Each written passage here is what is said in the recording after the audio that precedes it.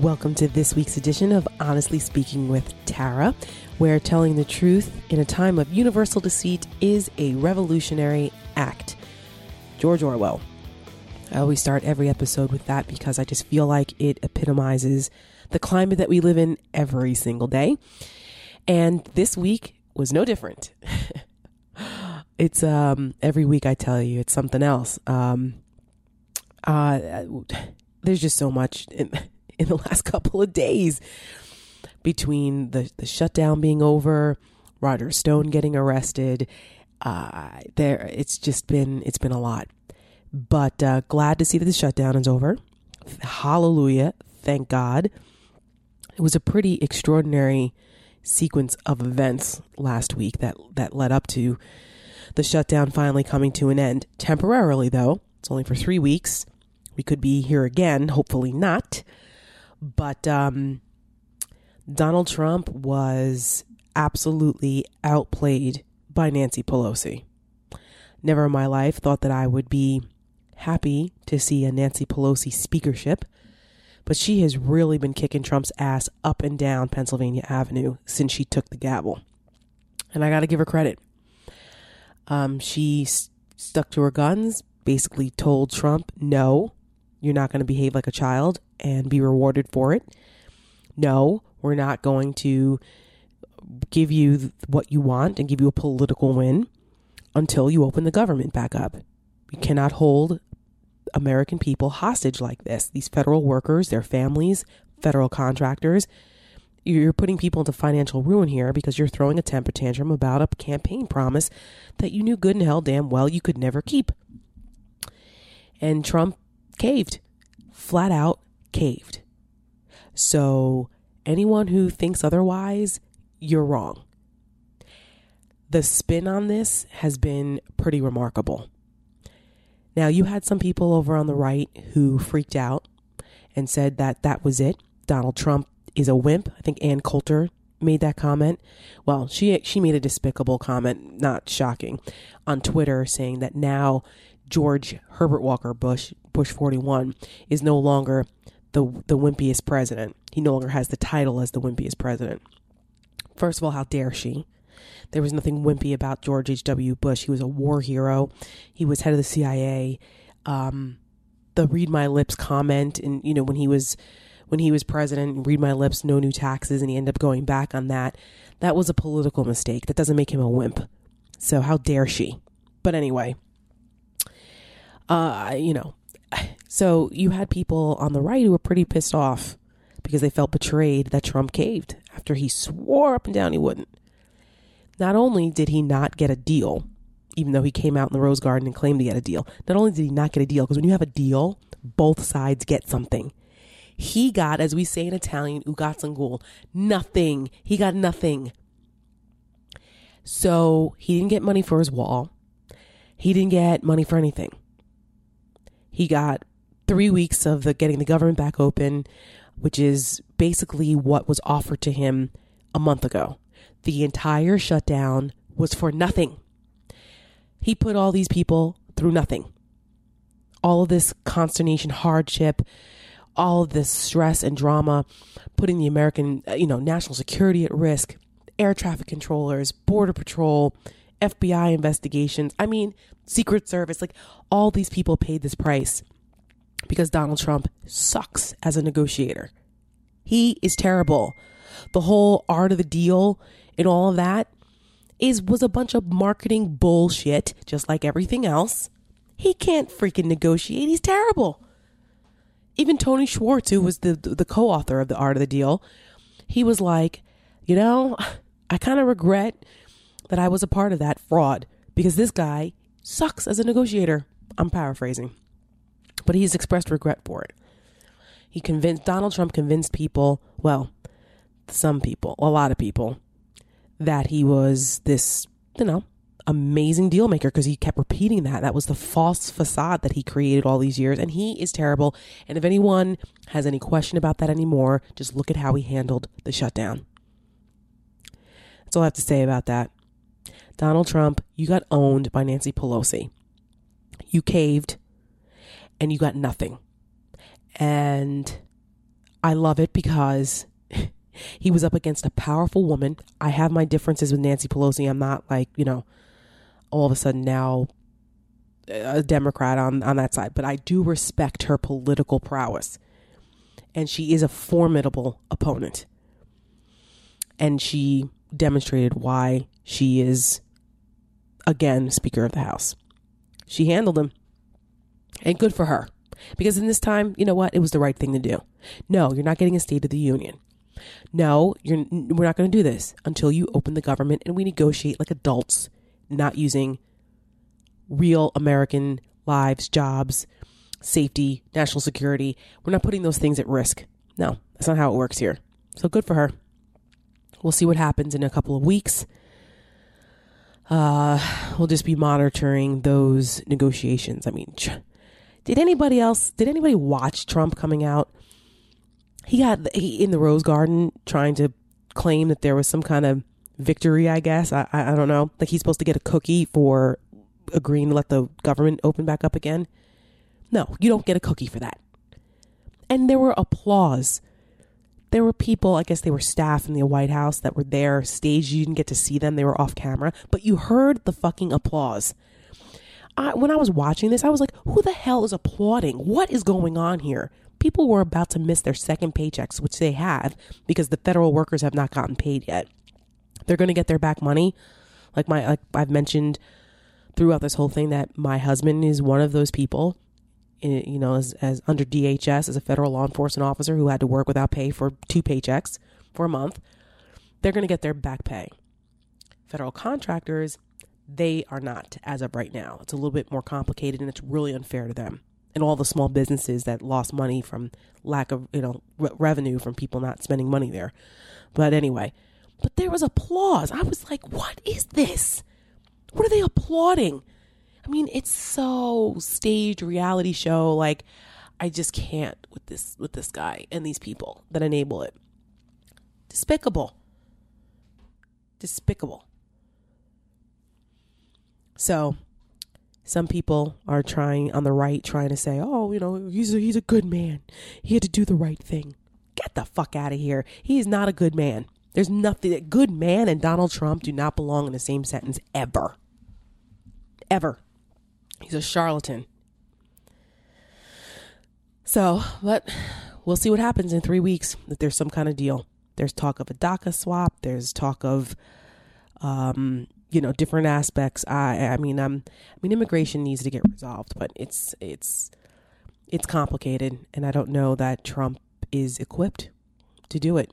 We've seen already the mess we've gotten in already. So that's it about the shutdown. For now, I mean, we've lost billions of dollars. People in the Midwest, farmers were hurting. I mean, it was a real disaster. Republican senators were sniping at each other during the weekly lunch meeting with Mitch McConnell. It was reported that Senator Ron Johnson from Wisconsin was like, "This is all your fault," yelling at McConnell. I would have loved to have been a fly on the wall in that luncheon.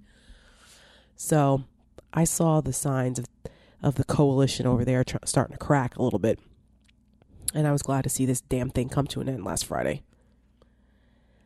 But coming up, we're going to talk a little bit later, besides the shutdown stuff, which I already addressed. But Asha Rangappa is going to be my guest this week.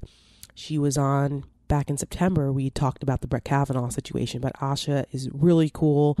I love her. She's a law professor at Yale. She was a former FBI agent. She's also a CNN national security analyst, and she's just a lot of fun and smart as a whip. And with everything going on, I just wanted to have her on. So it's kind of been a running theme the last couple of weeks, just based on the news cycle. I had Juliette Kayyem come on, national security, DHS, a former official. And last week we had Josh Campbell, former FBI agent, former assistant to Comey. He's another one. I just adore him. I think he's amazing. He's super smart and breaks things down in a really relatable way. And now this week, Asha. So stay tuned for that. We're going to talk about Roger Stone, his arrest, what it means, the tactics used by the FBI, since that was something that was out there in the sphere where Roger Stone apologists were trying to criticize the Mueller investigation, the FBI, for how they arrested him. So we're going to get into some of that in a little bit. But before that, did anybody else watch the show? It was a CNN documentary called Three Identical Strangers. It was about these triplets who were separated at birth and discovered at 19 that they had siblings. They didn't know. They were adopted. And one of them was going to college in upstate New York, and people were talking to him and recognized him, and they thought he was his twin brother. He had no idea at the time he had a twin brother. Not only did he have a twin brother, he had a triplet brother. And the documentary is all about what happened. And this was back in 1980. So some of our parents probably remember this because it became a big thing. It was like this huge national story. They were all over the talk show circuits and the news and all that back then, because it was pretty remarkable that they'd discovered each other.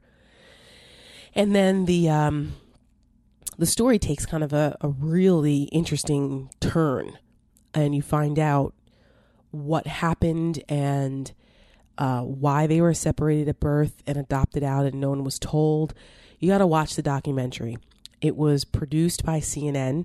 I've got to tell you, I'm not just saying this because I am part of the CNN team, but our documentary filmmaking arm, they've been cranking out really amazing documentaries and series and things. Like, kudos to the CNN documentary team. This was another one that was just phenomenal. We were behind the Ruth Bader Ginsburg RBG documentary also. And so I'm very proud of CNN's work on this. But this particular, and the reason why I'm taking some time to talk about this documentary, hit particularly close for me because my husband is a triplet. He too was also adopted.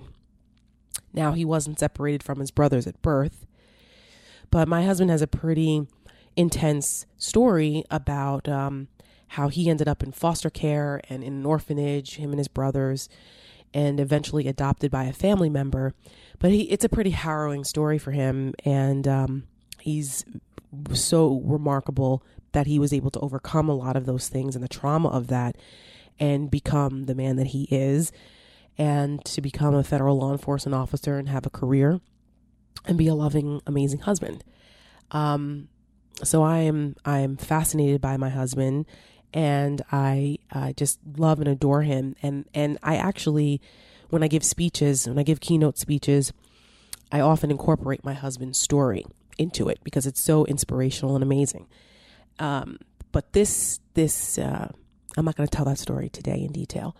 You have to come to one of my speeches. I'm not going to give it all away. But this documentary, I said, "Hun, we got to watch this." He's like, "Yeah, I saw the coming attractions. Let's check it out." So we watched it together. And I've got to tell you, I was intrigued by his reaction. And we started talking.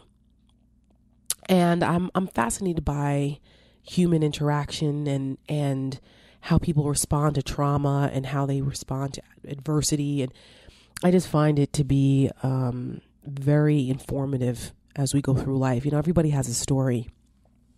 And it fascinates me what influences some people to do some things or make decisions they make in their lives. I'm fascinated by all of it. So watching this with my husband, I asked him the next day, you know, well, what stood out to you? Did you see any similarities?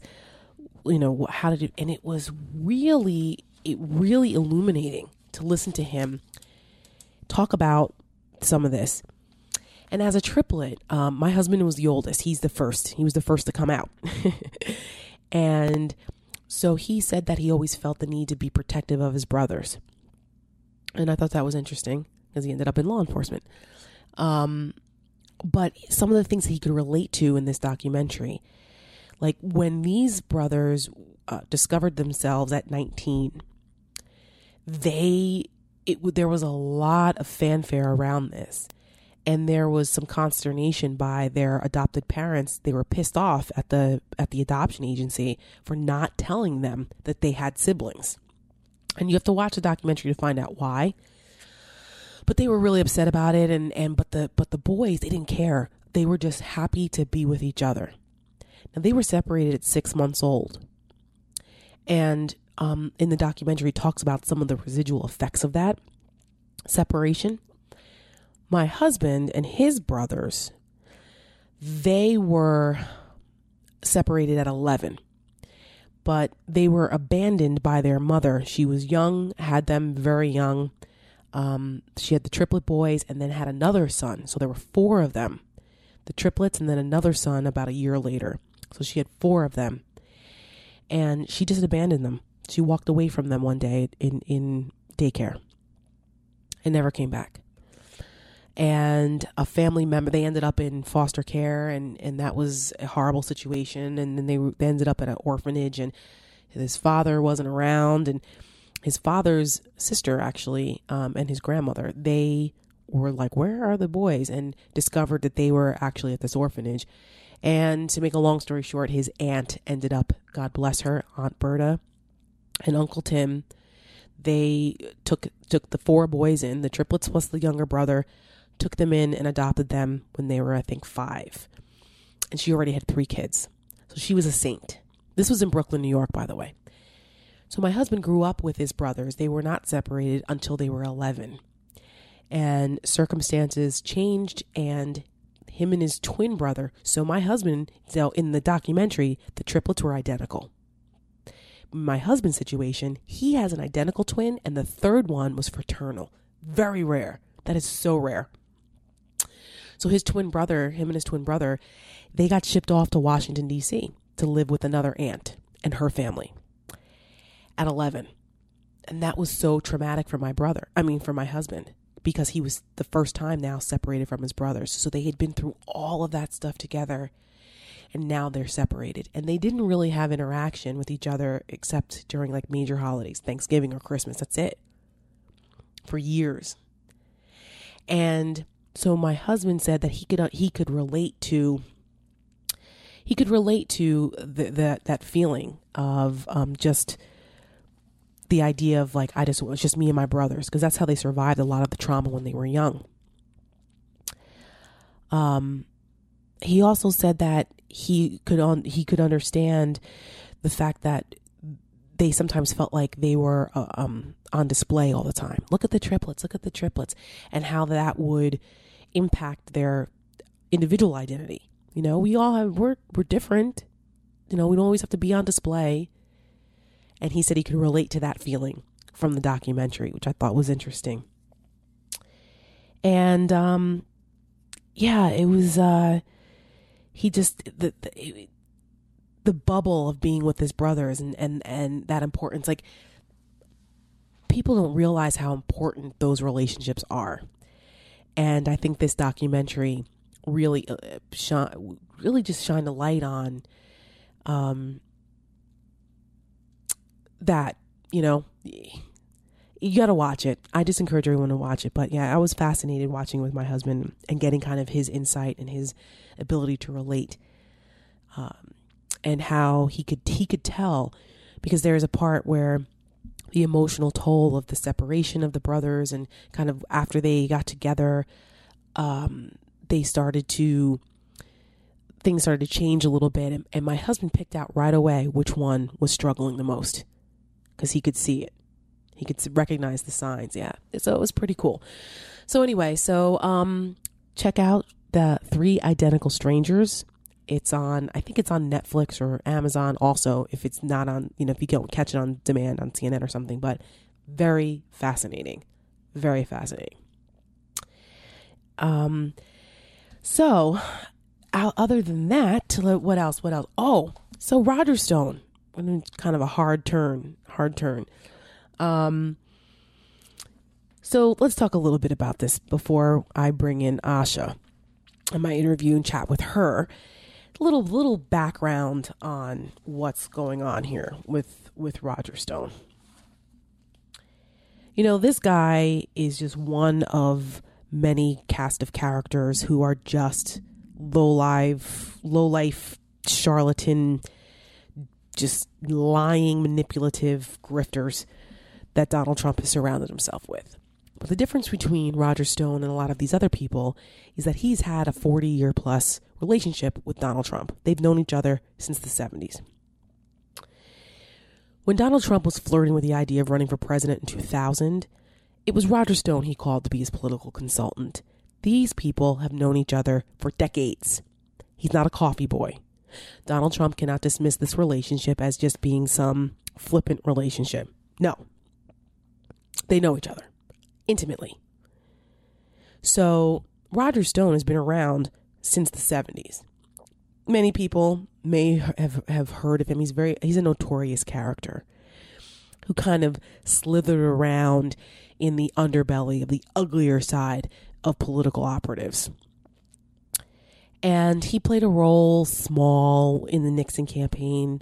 And he's like weirdly obsessed with Richard Nixon. He has a freaking Nixon tattoo on his back of Nixon's face. Like, the guy, it's weird.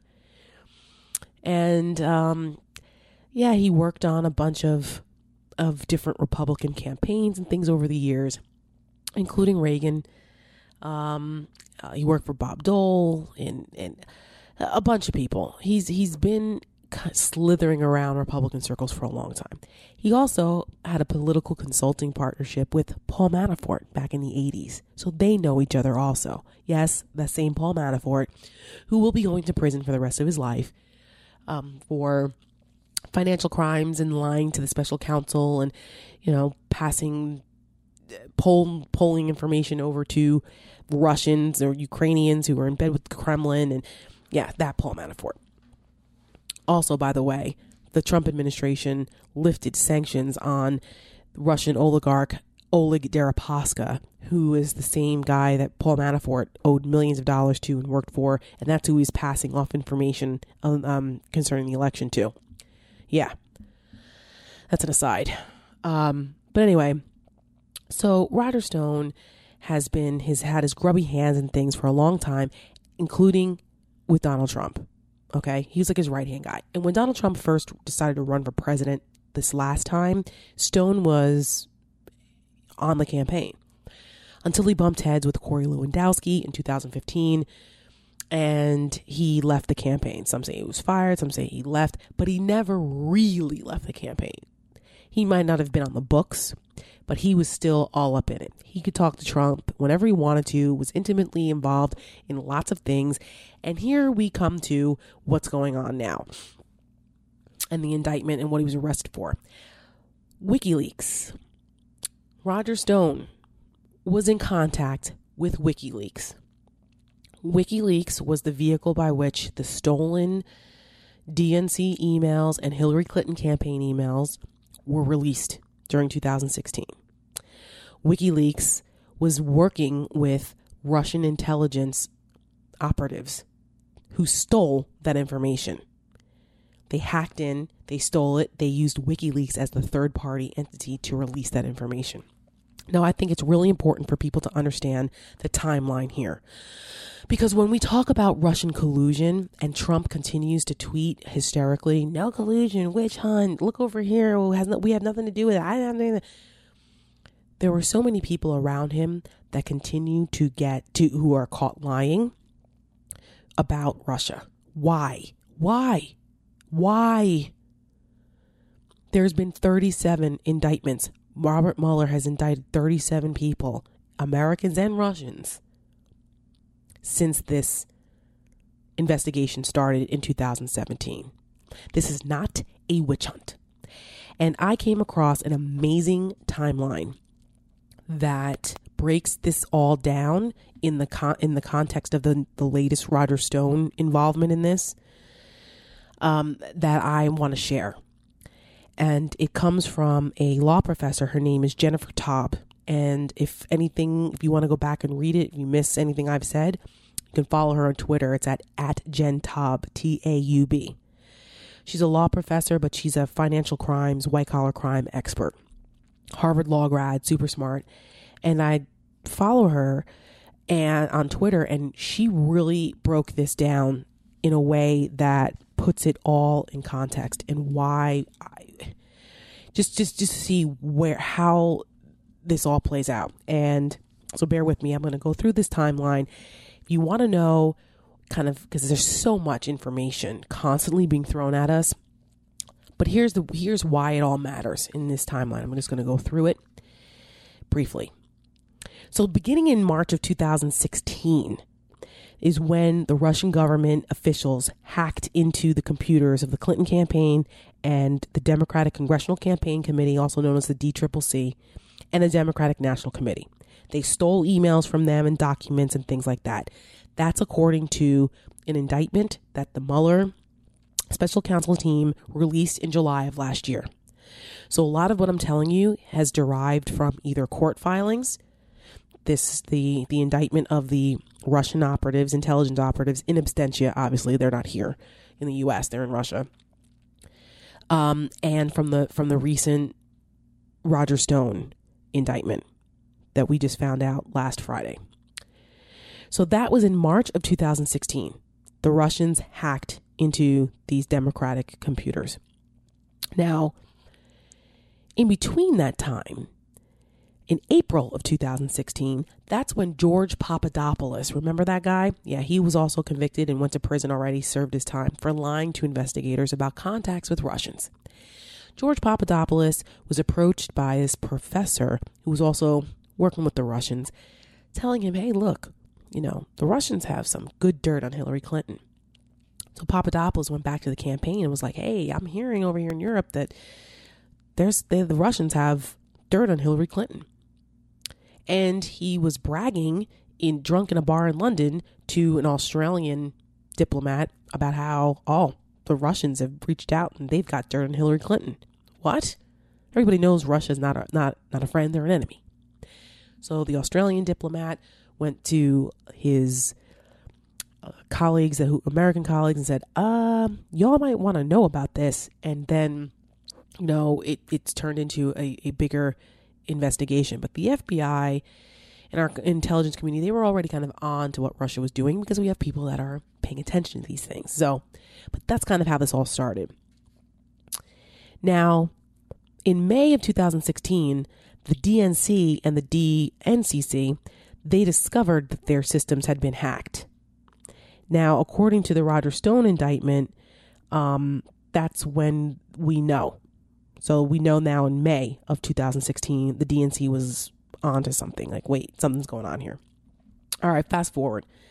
June of 2016, June 3rd, this British publicist, Rob Goldstone, you might have heard this name before. He's the guy who sent the email to Donald Trump Jr. informing him of potential information originating with the Russian government, damaging information with Hillary.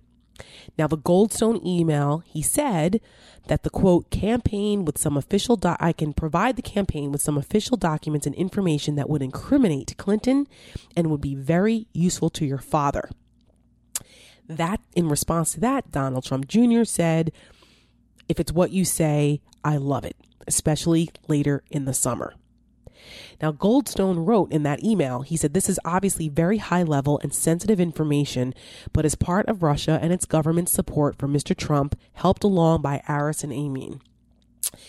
Aris and Amin, I can't pronounce their last names. The Agalarovs, that's it. Agalarov. Aris and Amin Agalarov. I had a brain fart for a second. Aris is a wealthy Russian kind of real estate guy, and Amin was his son who's trying to be some pop star in Russia. He kind of sucks, but anyway, so they got to know Trump when Trump was still trying to build a tower in Moscow, and when he came there for Miss Universe, the Agalarovs were kind of a intermediary with Putin and his people, so they have a relationship. So this was in June of 2016, in the middle of the campaign. Now, Donald Trump Jr., on the same day, that day in June, he sent a reply to Goldstone in which he wrote, like I said, if it's what you say, I love it. And so then he said, can I call you first thing next week when I'm back? June 7th, 2016. According to news reports, Trump went out there, and I remember this. He said, I'm going to give a major speech on probably Monday of next week, and we're going to be discussing all of the things that have taken place with the Clintons. So he was kind of previewing that allegedly he was going to lay out this whole case about, how awful Hillary Clinton is. Now, this was the a couple days after Donald Trump Jr. had this exchange with Rob Goldstone, expecting to get some dirt from the Russians on Hillary. Coincidence? I don't know. Well, coincidentally, Trump never gave that speech. Why? Well, on June 9th, 2016, that was the famous meeting at Trump Tower, where we know that there were 3 members of the Trump campaign there. It was Kushner, Don Jr., and Paul Manafort. And they met with that Kremlin-linked Russian lawyer, Natalia Veselnitskaya, who claimed that it was supposed to only be about Russian adoptions. She wasn't the only one. There were a couple other people at this meeting. I will spare you the Russian names, but they were all shady characters with ties to the Kremlin. So the official word out of this was, it was only 20 minutes, 30 minutes. We were in and out. Nothing of substance was discussed. So it was nothing. But let's not forget that the New York Times exposed this meeting. We didn't know about this Trump Tower meeting at the time in 2016. We didn't know till a year later when the New York Times exposed it. And Donald Trump crafted the bullshit statement claiming that it was just about adoptions, helping out his son, Donald Trump Jr., because Trump wasn't at this meeting. And with the answer, we still don't know whether he knew about the meeting. Of course, I believe he did, but we don't have the proof yet that he knew.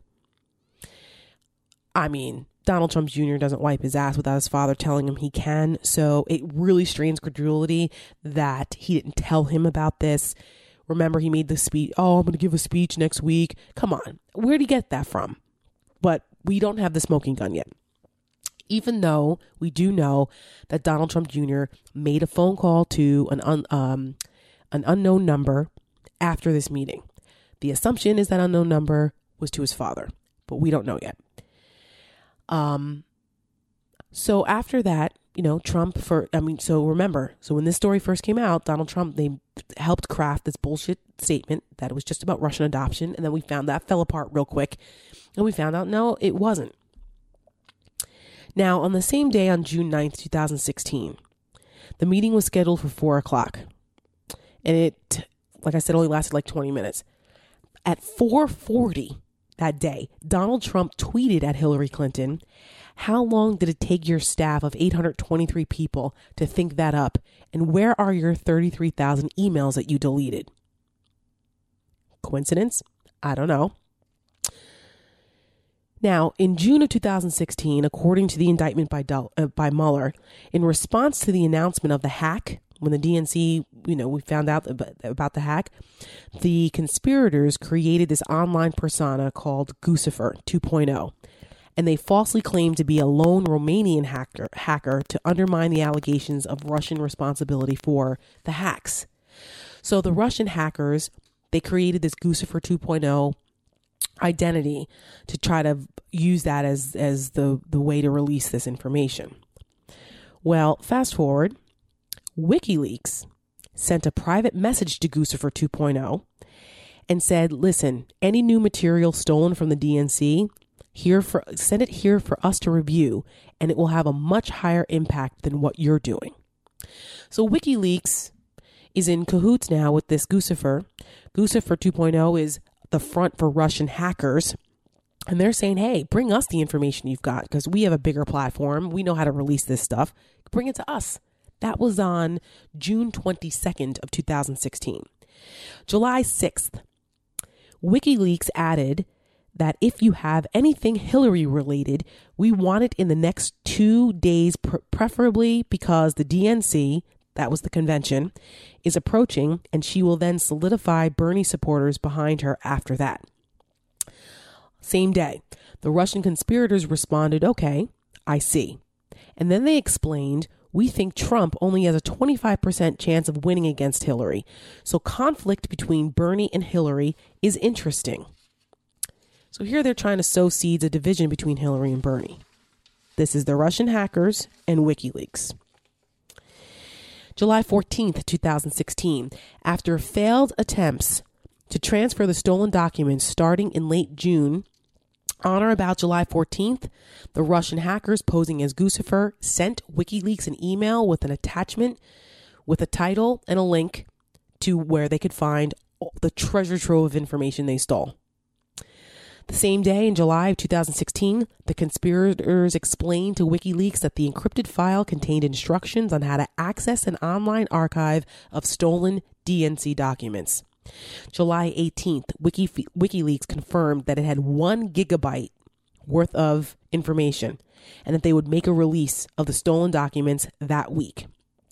July 22nd, 2016, WikiLeaks releases documents stolen from the DNC.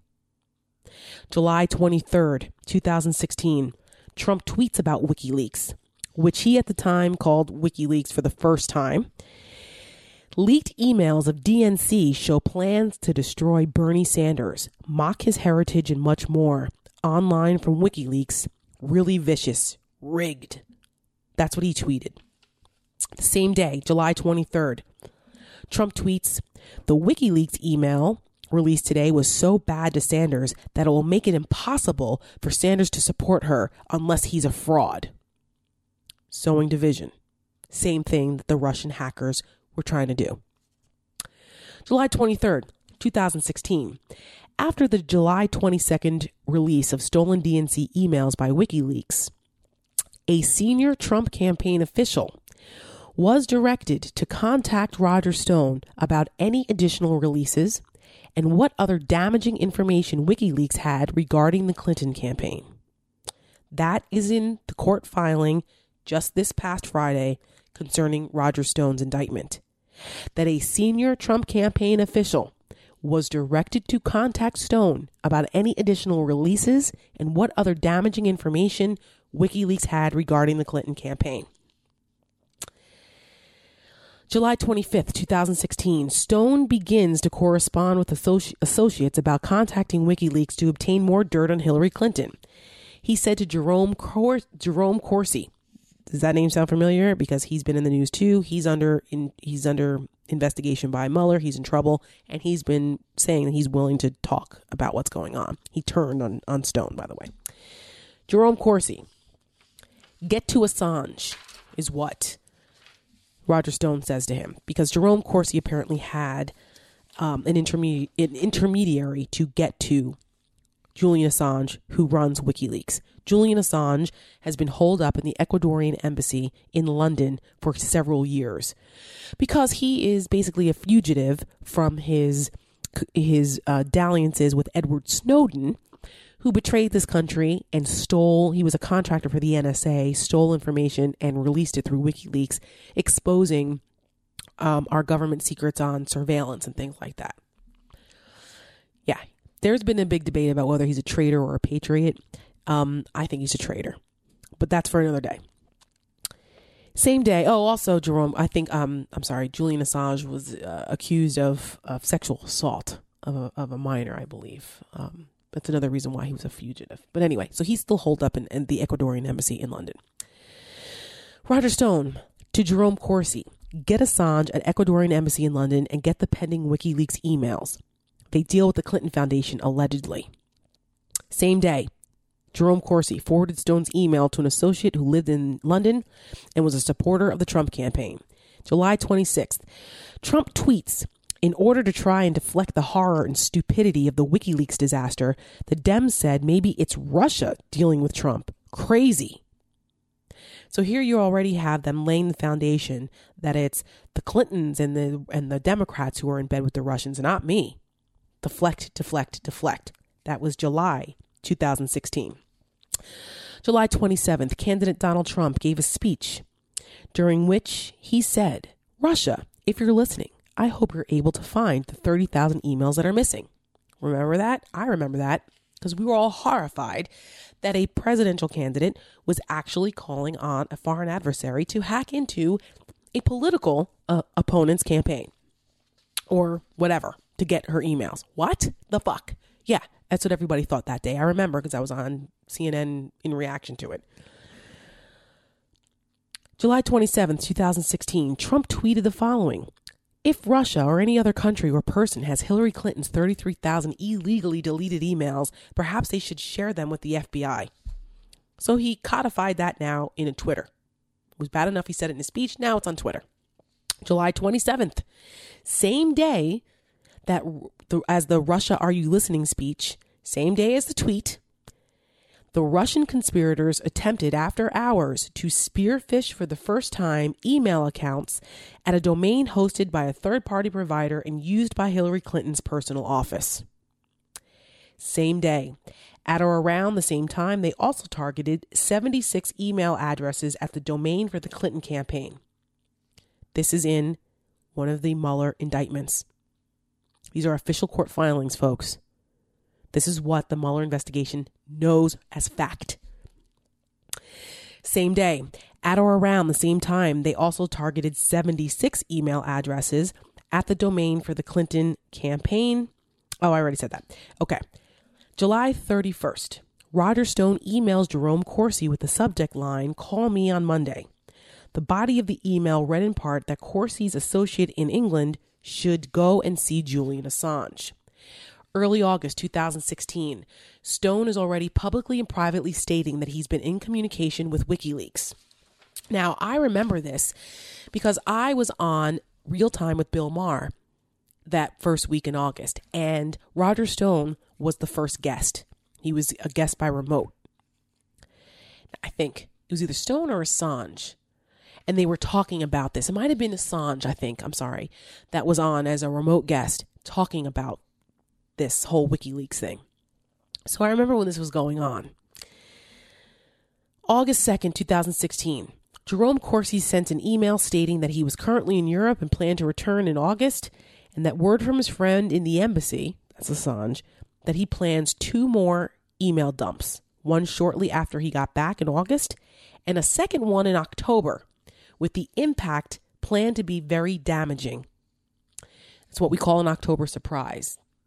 And if you all remember, during the election, there was an October surprise. There were 2, actually, big ones, one for Trump, one for Clinton. Getting there in a second. August 2nd, the phrase "friend in the embassy," okay, we already know that. Time to let more than the Clinton campaign chairman be exposed as in bed with the enemy if they are not ready to drop HRC. So basically, Jerome Corsi is saying they need to try to get people in the campaign, expose their emails if they're not ready to drop the emails they have on Hillary. This is August 2nd, 2016. In that same email from Jerome Corsi to Roger Stone, that appears to be the game hackers are now about. Would not hurt to start suggesting that Hillary Clinton is old, her memory's bad, has stroke, neither he nor she is well. I expect that much of the next dump focus setting stage for foundation debacle. So now they're planting the seeds of how they're going to attack Hillary. That they want to, she's old, her memory's bad, she's not in good health, Remember those stories were coming out? Remember the National Enquirer stories? Claiming that Hillary was going to die in 6 months or whatever. National Enquirer in cahoots with Trump. That's David Pecker, the one that did the catch and kill stories with Karen McDougal and Stormy Daniels. Yeah, I mean it's all so incestuous. It's I can't hardly stand it. August 8th, at a public event, Roger Stone said, "I actually have communicated with Assange. I believe the next batch of his documents pertain to the Clinton Foundation, but there's no telling what the October surprise may be." August 12th, during an interview, Roger Stone said he'd been in communication with Assange, but was not at liberty to discuss the information he had. This is all important because Roger Stone's defense has been that he didn't really, he wasn't in cahoots with WikiLeaks. Well, in my conversation with Asha Rangappa, you will hear why that is bullshit and why that matters. August 18th, during an interview, Stone said it had become known on this program that I have had some back-channel communication with WikiLeaks and that he communicated with Assange and that they have a mutual acquaintance who is a fine gentleman. Again, Stone reaffirming his connection with with Assange. Now, on the same day, Randy Credico, this guy is a character and a half, this Credico, but you'll hear this name come up during the Roger Stone stuff. On the same day, Randy Credico sent a text message to Stone that said, "I'm going to have Assange on my radio show next Thursday. I have Assange on Thursday, so I'm tied up." During the radio interview, Credico asked Stone, "You've been in touch indirectly with Julian Assange, right? Can you give us any kind of insight? Is there an October surprise coming?" In response to the question, Roger Stone said, "Well, first of all, I don't want to intimate in any way that I have control or influence over Julian Assange because I don't. We have a mutual friend, somebody we both trust, and therefore I am a recipient of pretty good information." August 25th, Credico texts Stone, "Assange talked about you last night. Stone asked what the head of WikiLeaks said. What'd he say about me?" Credico responded, "He didn't say anything bad. We were talking about how the press is trying to make it look like you and he are in cahoots." Well, because they were. August 27th, Credico sends a text message to Stone. "We are working on Assange on a Assange radio show, and that Credico was in charge of the project." Credico added, "Assange has kryptonite on Hillary." Mid-August, WikiLeaks made a comment denying any contact with Stone. Stone later said the only contact he had with WikiLeaks was through their intermediary, through Credico. Now, Stone continued to communicate with the Trump campaign about WikiLeaks and future releases. September, Stone texts Credico, "I am emailing you a request to pass on to Julian." Credico responded, "Okay," and added later, "Just remember, don't use me as your connection to Assange. You had one before that you referred to." The same day, Roger Stone emails Credico with a negative article attached about Hillary. "Please ask Assange for any state or HRC emails," that's Hillary, "from August 10th to August 30th, particularly on August 20th, 2011, that mention the subject of the article or confirm this narrative." So Stone is all up in it, okay? All up in it. And there are several messages back and forth between him and this Randy Credico. "Did you pass the message on to Assange?" Credico's like, "Yeah, I did." And then they go on back and forth about this. Now, October 1st, 2016, Credico texts Roger Stone and says, "Big news coming Wednesday. Now pretend you don't know me. Hillary's campaign will die this week." In the days preceding this, the press had reported that Assange planned to make a public announcement on or about Tuesday of October 4th. This is 2016 now. We're in the last weeks of the campaign. October 2nd, Stone emails Credico, "WTF," and linked to an article reporting that WikiLeaks was now canceling this highly anticipated announcement. And was like, "What's this about?" Credico says it was a head fake. "Did Assange back off?" Stone asks. And Credico says, "I can't talk about it." And then he eventually says, "I think it's still on for tomorrow." Same day, off the record, Hillary and her people are doing a full court press to keep Assange from making the dump. That's all I can say about this. Leave my name out of it. October 3rd, Roger Stone says, "Wrote to a supporter involved with Trump campaign. Spoke to my friend in London last night. The payload is still coming." Same day, October 3rd, received an email from a reporter who had connections to a high-ranking Trump campaign official that asked, "What does Julian Assange have? I hope it's good." Stone said, "Well, it is. I'd tell the high-ranking Trump campaign official," we don't know who this is, by the way, "but he doesn't call me back." October 4th, Julian Assange holds a press conference, doesn't release any new materials pertaining to the Clinton campaign. Shortly after that, on October 4th, Roger Stone received an email from the high-ranking Trump campaign official asking about the status of future releases by WikiLeaks. The big mystery in these filings by Mueller is who the hell is the Trump campaign official? There were only but a handful at that point. Some people speculating it was Bannon. Some people speculating Rick Gates. Could have been Kushner, Don Jr., Trump himself. We don't know. This we still don't know. Same day, Stone answered that Assange had a serious security concern, but that he would release a payload every week going forward. Same day, Trump supporters text Stone and said if he had heard any more from London. Stone replied, "Yes. Want to talk on a secure line? Got WhatsApp?" Stone subsequently told the supporter that more material would be released and that it would be very damaging to the Clinton campaign.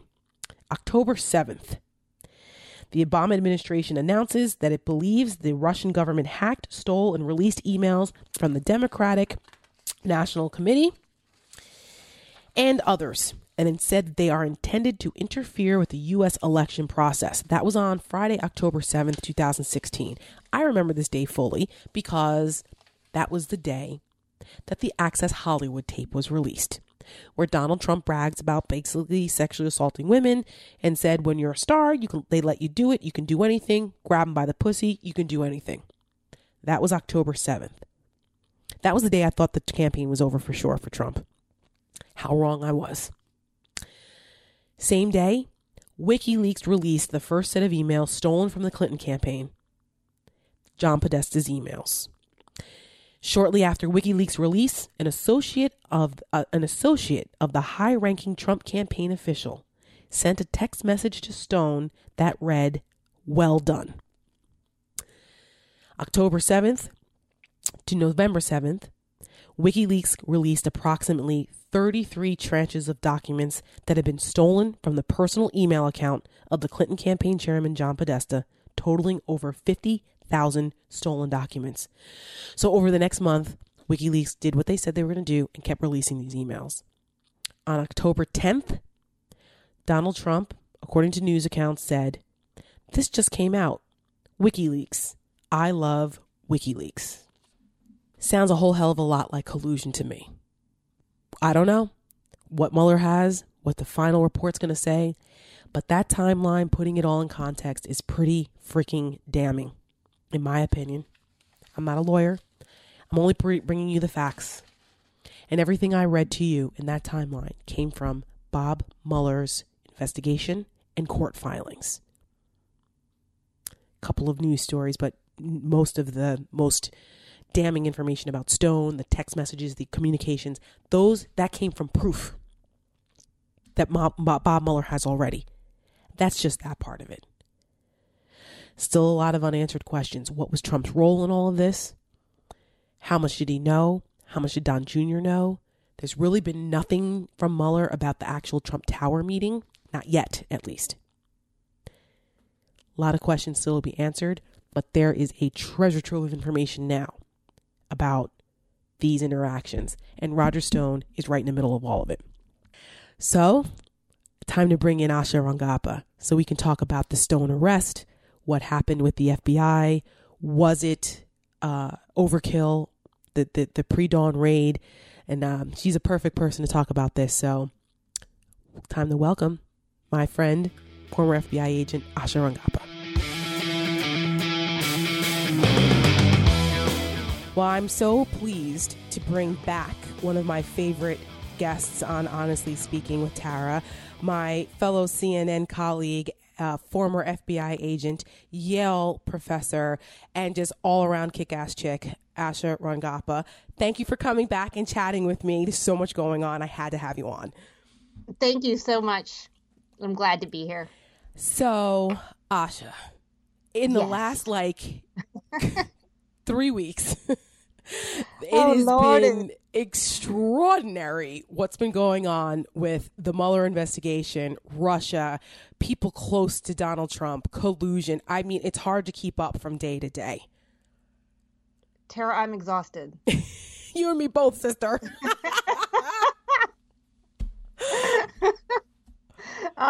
No, seriously, you're totally right. It's like, it's mind-boggling, and it's like coming from all directions every day. Every day, it's something else. Last week, I had Josh Campbell on, who is also a colleague of ours at CNN, but also you both share that you were at the FBI, not necessarily at the same time, but you were both FBI agents. And and before that, I had Juliette Kayyem, because I just felt it was so important for people to really understand the importance of the developments that are going on. And, last week it was Michael Cohen. This week now it's Roger Stone. And let me just preface this by saying that I think Roger Stone is one of the most despicable human beings. He is a disgusting, dirty, unscrupulous, self-appointed dirty trickster who has been around, slithering around the political world for 40 years. And he's one of Donald Trump's closest and oldest friends. And he was arrested on Friday. Explain to people why he was arrested. And also, I want to clear up this idea that there were some kind of Gestapo tactics used to arrest him in that early morning raid at his house in Florida. Because I know you have some things to say about that. Yes, I do. So Roger Stone was was arrested for obstruction of justice, for lying to federal officials in his congressional testimony. And I'm trying to pull up, I thought I had it right up here right now. His indictment, which was several pages. It's like it is several pages. And can you refresh my memory, Tara? The last charge was witness tampering. How can I forget? Witness tampering. This is the thing. My brain is full. I can't keep it all in here. I don't blame you, because it's, there's been so many people so close to the president that have been arrested which one is it? 199 charges now. Right. He's one of 37. So, what do you mean you don't remember it all, Asha? Come on. Yeah. So, okay. Obstruction of justice, lying to Congress, and witness tampering. And Tara, I will classify these as what are commonly called or referred to in our public conversation as process crimes. And they are called process crimes because they are crimes that interfere with the investigative or judicial process. Okay, so you're blocking the investigation from going through, you're telling lies so that, Congress or, in the case of other people, FBI agents can't get to the heart of the matter or evidence, or you're bullying witnesses. And the narrative right now is these are just process crimes, and they're trying to get Roger Stone because there was nothing else there. And this is kind of there's no collusion. But let's look at what he was trying to obstruct or lie about or prevent other witnesses from testifying about. And what the underlying activities were his communications through two people to WikiLeaks.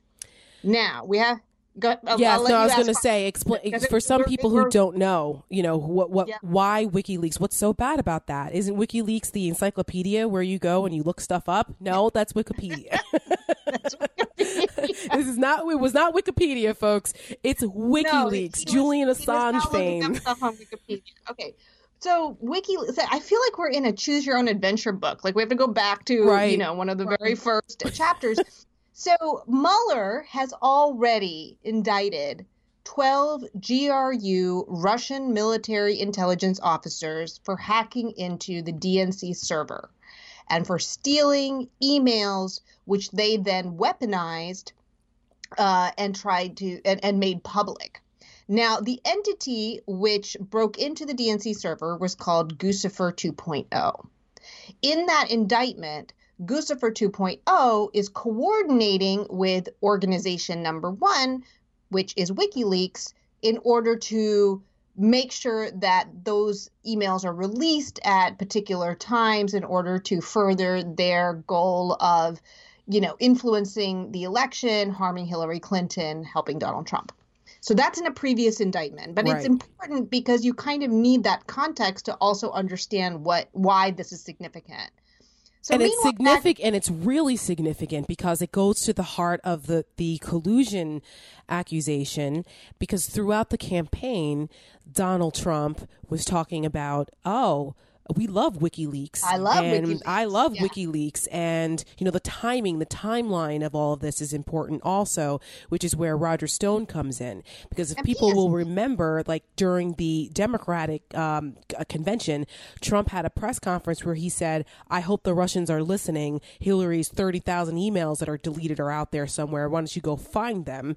And there was an activity in Russian hacking on the same day. So there's a lot of coincidental smoke around this, and Roger Stone is right in the middle of it with the whole WikiLeaks thing. And then, of course, John Podesta and his emails being released the same day that the pussy grabbing video came out in October of 2000, the Access Hollywood tape. Yeah. So, and Tara, as you're saying this, I mean, I just want to point out, because I don't think anybody has made this point.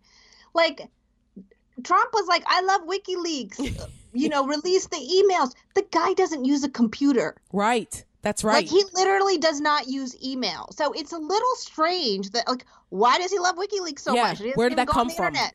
Yep. Where did he get that from? Who put that in his brain? Does he even know what an email is? Like, he doesn't look at them. So, I mean, I have to, he is getting this from somewhere, right? It's not his own experience anyway. So we'll leave that to the side. That's actually a really good point that I think most people don't realize. Yes. Like, this is kind of interesting. Right. He's not even well versed in email or electronic communication. Right. None of that. I mean, other than Twitter. That's true. So who planted this idea in his brain? And I think the Roger Stone indictment is giving us, shining a little light on how this all came about. So this indictment is all about Mueller saying, here's how I know this person obstructed justice, lied, and was witness tampering, because I got the receipts. Mm-hmm. I got emails. I got text messages. I know what this guy was saying behind the scenes to these people whom he was, coordinating with to be in communication with WikiLeaks about the content of the information that they were releasing.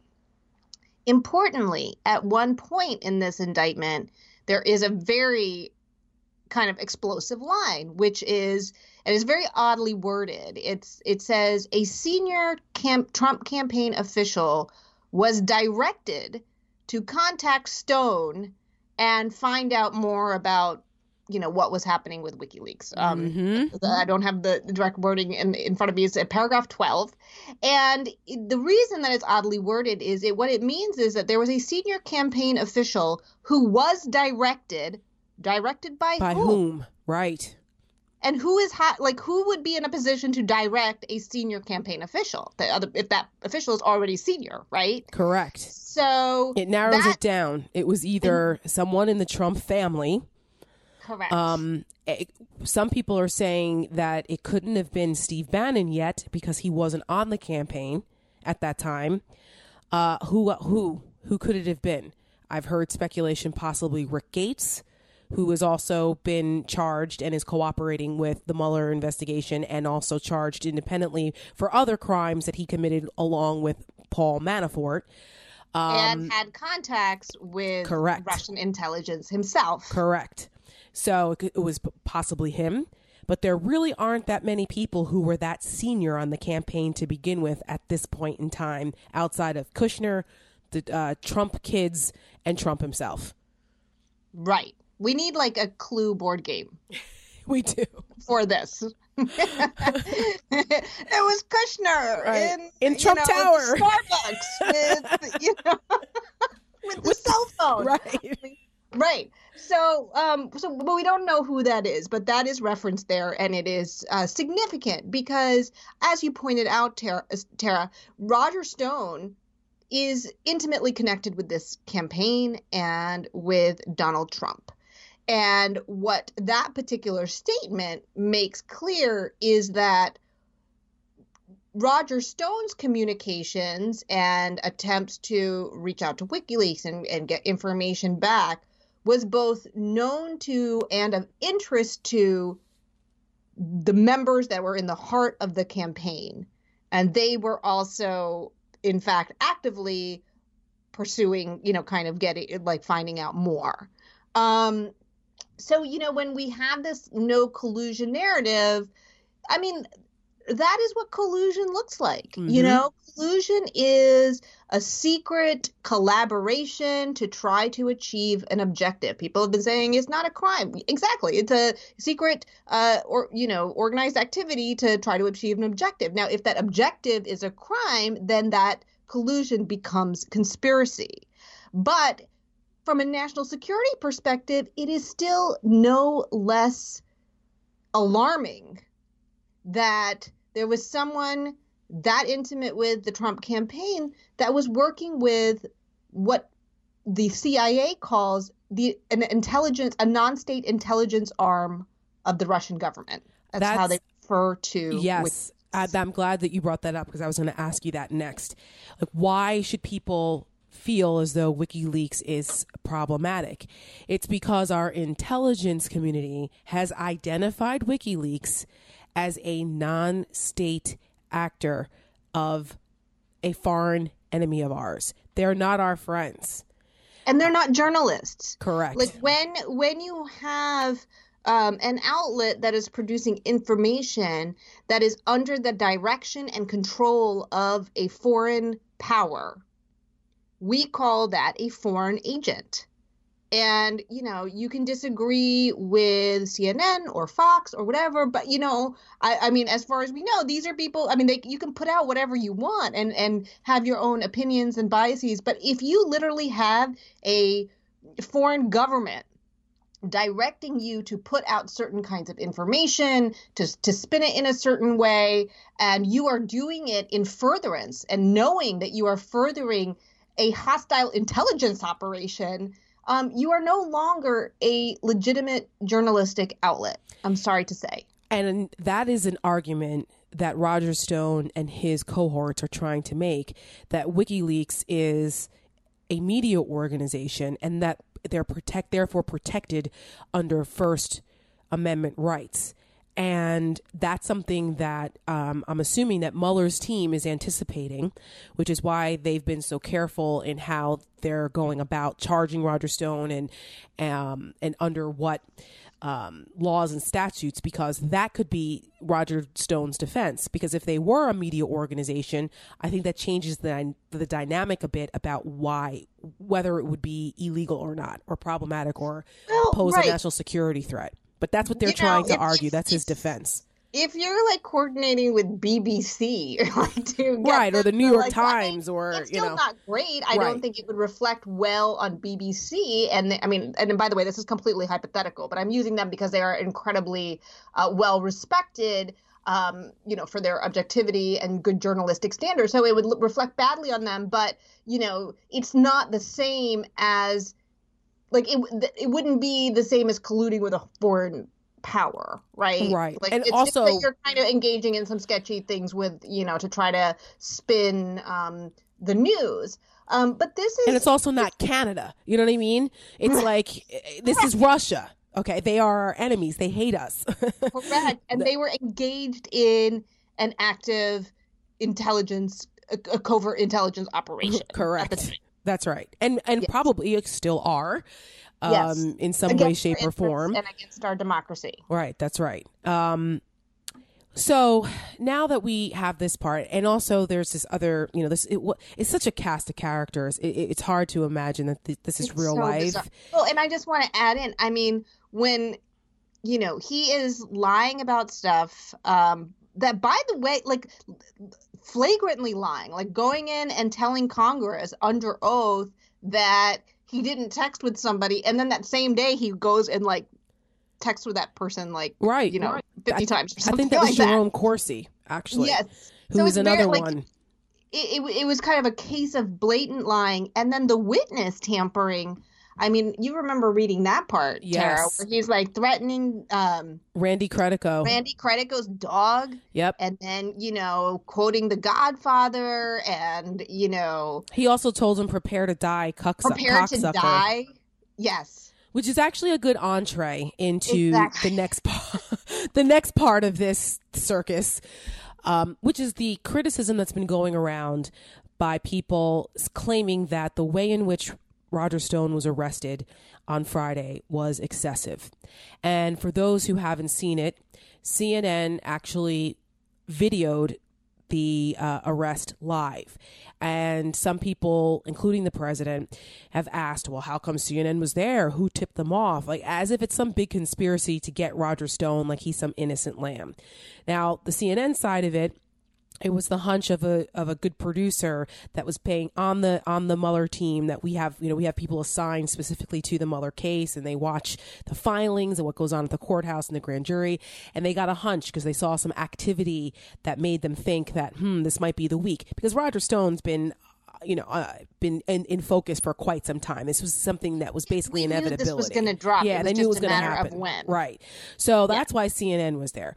But Asha, as a former FBI agent and someone who is familiar with these tactics, is there merit to the people who claim that using 20 plus agents who were in full gear, knocking on the door saying, "Open up FBI," fully armed, was that an excessive, abnormal procedure for someone like Roger Stone, who was charged with what they call only process crimes? You brought that up before, but to the Fox News crowd and the Trump people, it's, quote, only process crimes, like they're traffic misdemeanors. But you've already cleared it up that process crimes are actually quite serious. No, this was not out of the ordinary. And that is based both on my experience and what I know from other FBI agents. Now, I was a counterintelligence agent, so most of my cases did not end up in a court of law. But when you become an agent, you have to do certain things, over the first 2 years. You get experience in a bunch of different things. And one of them is arrest. So, I personally did 2 arrests. They were both white collar cases. Both of them met. The staging was like at 4:30 in the morning. And this is because you want to get the person when they're going to be home. And typically at 5 or 6 in the morning, they will be home. Mm-hmm. And you also, people typically don't react well when they suddenly learn that they're under arrest. So kind of getting them at this point where there is less likely to be some kind of altercation, or they're going to try to flee, all of the things that might happen if it's like at 2:00 in the afternoon. Right. It's for safety reasons. Now, the other thing that was happening here is that there was also a search warrant that was executed. And this is important because I also was part of a team that executed a search warrant, and it was about, there were like 20 agents, and that's because everybody has a particular place or person that they are assigned to kind of take care of or monitor. There could be other family members. You want to just make sure that you talk to them and say, this is what we're doing, have them go into a room, make sure that, they're fine there while the agents go to. You don't want people just like wandering around. You can't really do this with like two agents. If you are trying to seize items like computers or go through documents and all of that stuff. Not to trivialize it, but just to put it kind of in terms that people who aren't in this world might relate to, like any mafia movie. The Sopranos, Goodfellas, when the feds come and bust down the door and they go and they execute a search warrant, and they didn't bust down the door in this case, by the way. They knocked. It was not a no-knock This was arrest. not a no-knock Right, warrant. which is that there's a difference. But when they go in, like in the scene in Goodfellas, when they go in and they execute the search warrant, and Karen runs upstairs and grabs the Coke and flushes it down the toilet, and she takes the gun and hides it. Like, the reason they have multiple agents is so that they can secure all of the things that are important. Correct. So that doesn't happen. So they That's don't right. destroy evidence. So they can't hide things while one agent is doing one thing. You have multiple people that kind of swarm on the situation to secure all the things that are important, including people and evidence, right? And that's for their safety. It's for the agent's safety. There's some person that's going to be assigned to the wife and to make sure that they find where she is, let her know what's going on, bring her somewhere where she can be there if she wants to be there with her children, for example. I mean, and you always treat people respectfully. And this isn't like some kind of, and I think even Roger Stone said afterwards that the FBI treated him very well. You understand that, this is a very serious thing. You're going into somebody's home. And so, right. Michael Cohen said the same, by the way, when Donald Trump was rambling on Twitter about how awful the FBI was and how they, raided his office and, busted the door down and all that hyperbole. Michael Cohen himself actually said that they were very nice and none of that happened. So, these are not Gestapo tactics. It's not Gestapo. You're there because you have a job to do. And everybody's job will be a little different. And that's why you need that many people. And then in terms of the gear, Tara, I don't know what to say. Like when, if we're going to be in a society where people can own guns in their homes, and I believe Roger Stone like has a lot of photos of like him holding guns. I believe he owns guns. He does. So you know that you're going into a home where there are weapons. You know, law enforcement are going to be the most likely to be looking down the wrong end of the barrel. Mm-hmm. And so they are going to wear bulletproof vests. They are going to have weapons. And especially if they know that the person in the home, you know, owns weapons, then that is something they have to take into consideration. Because like I said, people, you know, you never know how somebody's going to react. You don't know if he's going to flip out. You don't know if he's going to flip out and decide he's going to go out with a blaze of glory. Who the hell knows? These people are crazy. People go cuckoo. And, you know, and in this case, Tara, and this is where, you know, you mentioned the segue that made it appropriate to start talking about this. He had threatened somebody. Yes. He told somebody to be prepared to die. He was going to like take their dog, or, you know, it was like your dog's going to go missing or whatever. I mean, you know, so I don't see how any supervisor putting together this, you know, and you put an ops plan together. It's not like you're just like, hey, let's do an arrest. You like get in the car, go. I mean, this is something that is planned out. It's you know, choreographed very carefully. Like I mentioned, there's a staging area where the agents all first go, and then, you know, they have specific time that they're going to go over there. You have the lead agents who will do the knock, that will be calling, you know, saying FBI, open the door. This is just a very highly, like, you know, rigid situation. Like, you know, there are very specific roles for everyone. And I can't see anyone who would be doing their job right if they thought it was okay for agents to go in there, you know, not in their normal gear, like not wearing trench coats and briefcases, okay, or like polo shirts, you know what I mean? Right. Like, go for golf. I mean, no, that's not what it is. It's an arrest and it's a search warrant. Well, it really bothers me that so many folks who claim that they're pro law enforcement, including this president and his minions and sycophants over at Fox News, watching the coverage of this, watching people who were the first to chant "lock her up" and, you know, wanted Hillary to be, you know, perp walked in shackles and everything else for a quote process crime, going on and on, trying to make Roger Stone into some martyr, like he was some old man who was infirm, like in a wheelchair, and how dare they scare him? He, in his pajamas and his glasses, this guy, he was no flight risk. How could they do this? And I'm like, are you people serious? Have you ever listened to Roger Stone? Have you ever listened to the garbage that he says, the threats that he makes, the pictures that he posts, the horrible conspiracy theories that he pushes? I mean, this is a despicable human being who made threats against people's lives, and yet they're trying to make him into some kind of innocent martyr. Give me a break. With trying to conceal evidence and get people to change their testimony. That's correct. Mean, I think it is fair for the FBI to believe that with any advance notice, he might destroy evidence. Right. They did the same to that's right. They did the same thing to Paul Manafort. Exactly. For the exact same reasons. I mean, I don't really understand what I'm sure it's not actually based in a good faith. It's not. As much as we want to give people the benefit of the doubt, with some of these people, it's not. It is just pure propaganda. It's self-preservation because they want to keep Trump in power, because it's made some people who were never relevant before relevant now. And it's insane. And it's at the expense of our justice system, our good men and women of the FBI and the intelligence community being slandered every day by these people, and the president himself. It's very infuriating for someone like me. I'm sure it is for you, being in that world, and that being your career at one point, and those being your colleagues, watching this take place. And that kind of leads me to the next segment, which is Roger Stone is actually out on bail. He will be before a judge, I think today, actually. It's Tuesday, so he's supposed to be in front of a judge in the D.C. area. He went on a media blitz over the weekend. He was all over the Sunday shows, doing interviews, wearing shirts saying Roger Stone did nothing wrong or something like that. Have you ever seen anyone so arrogant, taunting a special counsel like this?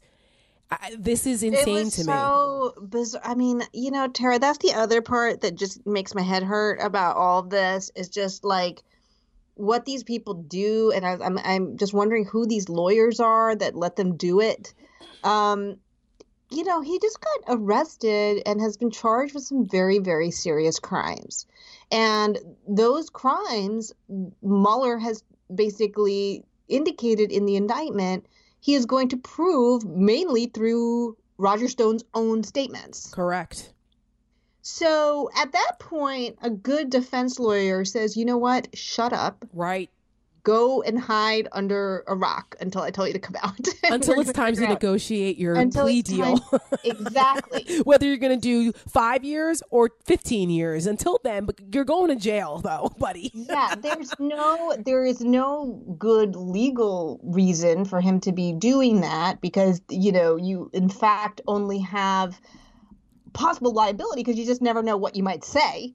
And for a lawyer, you don't want to let your client get on national television because, we've seen what that happens with some other people in this saga. So, I think, the consensus is that what he was trying to do is basically plead his case to the person that he was hoping was watching, which is the president, because his one kind of get out of jail free card literally here is if Trump pardons him. Mm-hmm. And so, by going on TV, Trump loves loyalty. He loves he hates flippers. So when he says, I'll never testify against the president, I think he's hoping that will appeal to the man in the Oval Office. Sure. Yeah.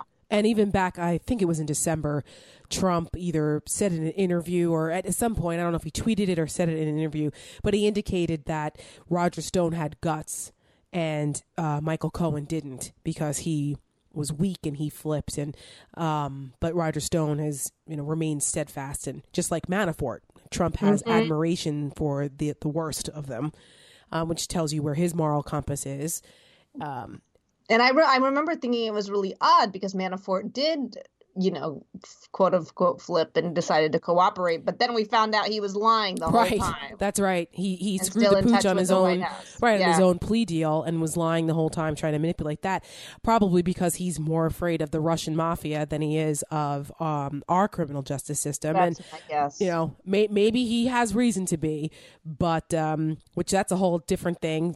The Russian oligarch Oleg Deripaska, the aluminum magnate who Paul Manafort was in bed with all these years, and he's the one who he gave the polling data to and all of that. Our government just lifted sanctions on Deripaska's businesses quietly. That was on Sunday. I mean, it's unbelievable. That's a whole different conversation.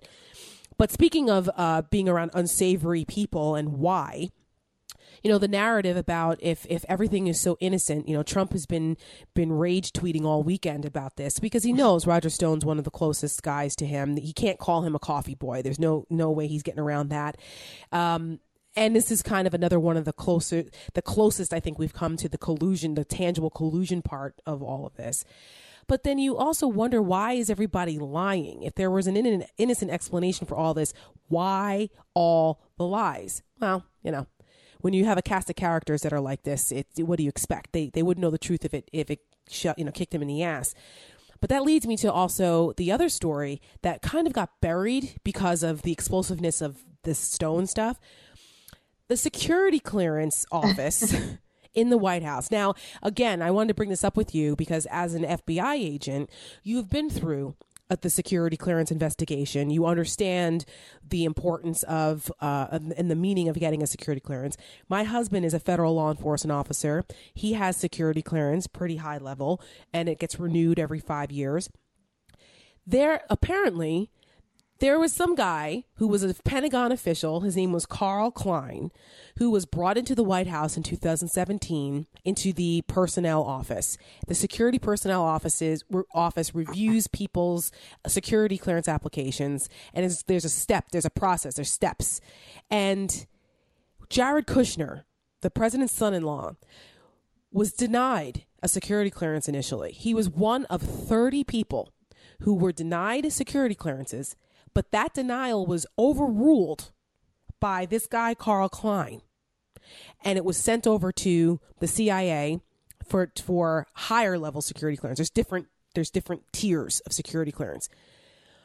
Asha, can you believe this? 30 people were deemed unworthy of security clearances, which means, personal finance problems, sketchy connections. They can't explain some things. They're not worthy of having security clearance and access to our intelligence information. But this guy, Carl Klein, comes in instructed by, I'm assuming, the president, to say, no, I don't care what the intelligence community says. We want these people to have security clearance, including Jared Kushner. What say you about that?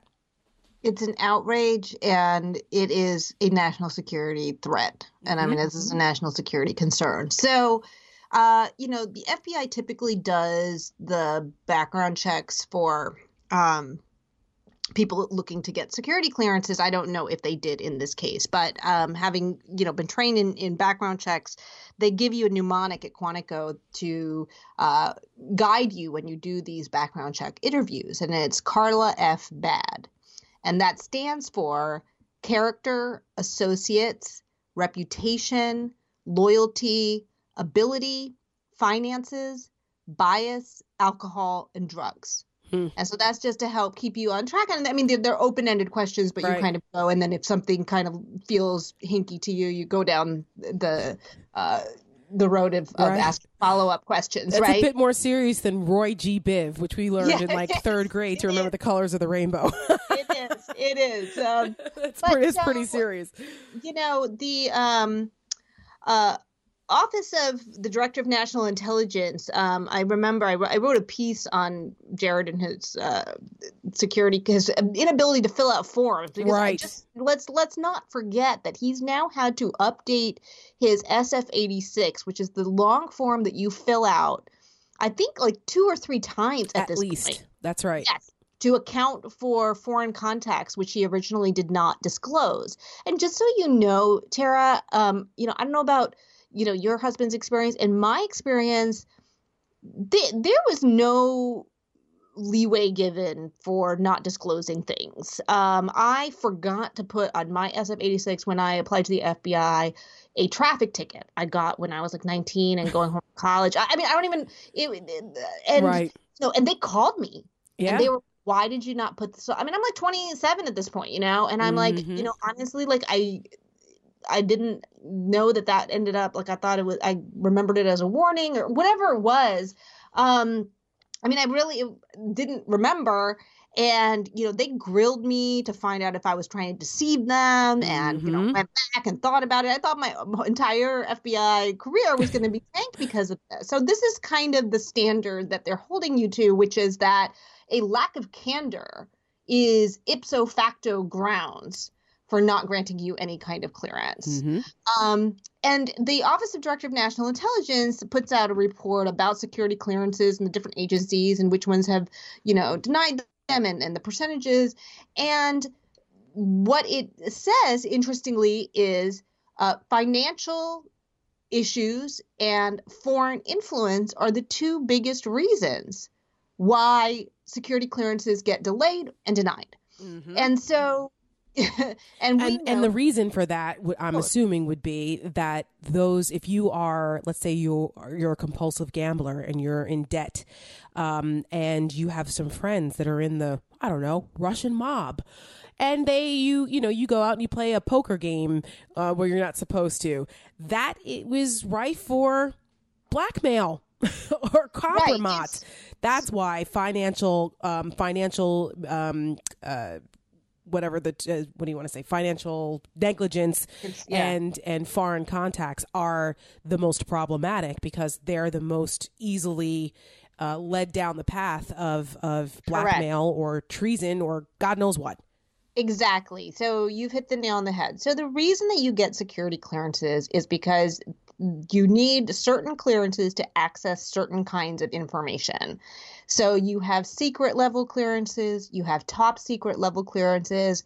Then you have something called top secret / secret compartmentalized information, which is like the highest level clearance. Like you literally have to go into a room to be able to look at the stuff, and then you leave all your cell phones outside. Right. It's called a SCIF. So this is very sensitive intelligence that is coming through sources and methods that sometimes people don't even know that we have. Okay, like that's how sensitive it is. Except when WikiLeaks gets information from traitors like exactly. What's his name? Who was Ed Snowden? Snowden. That's where WikiLeaks was basically put into the mainstream, was when Ed Snowden decided to steal our sources and methods and information from the NSA, gave it to WikiLeaks, and they distributed it. So that's back to WikiLeaks. But go ahead. Yeah. So you're basic. And by the way, from what I understand, Jared Kushner not only got a top secret clearance, he got a top secret compartmentalized information clearance, TSSCI, which is incredibly sensitive. And I think they won't confirm or deny if he got it. There was still question, but that's what he was right. That's what they wanted him to have, and just so people understand this, the president can overrule all of this and give and share information with whomever he damn well pleases, whether it's his son-in-law or Russians in the Oval Office. I mean, he could literally walk over he could call Vladimir Putin and give him. Right, that's right, which is scary in and of itself. But go ahead. I'm sorry, I didn't mean to interrupt you. But you're absolutely right. So the reason that we go through these intensive background checks is you want to make sure that someone is not vulnerable to be exploited, and it's not just compromise. It's things that you may need. Now, I have flipped people. That's what when you do counterintelligence stuff, that's what I did. I did it here for people who are from or work for other countries. And so what you are doing is assessing, where is their Achilles heel? What can I offer them that will be kind of their price?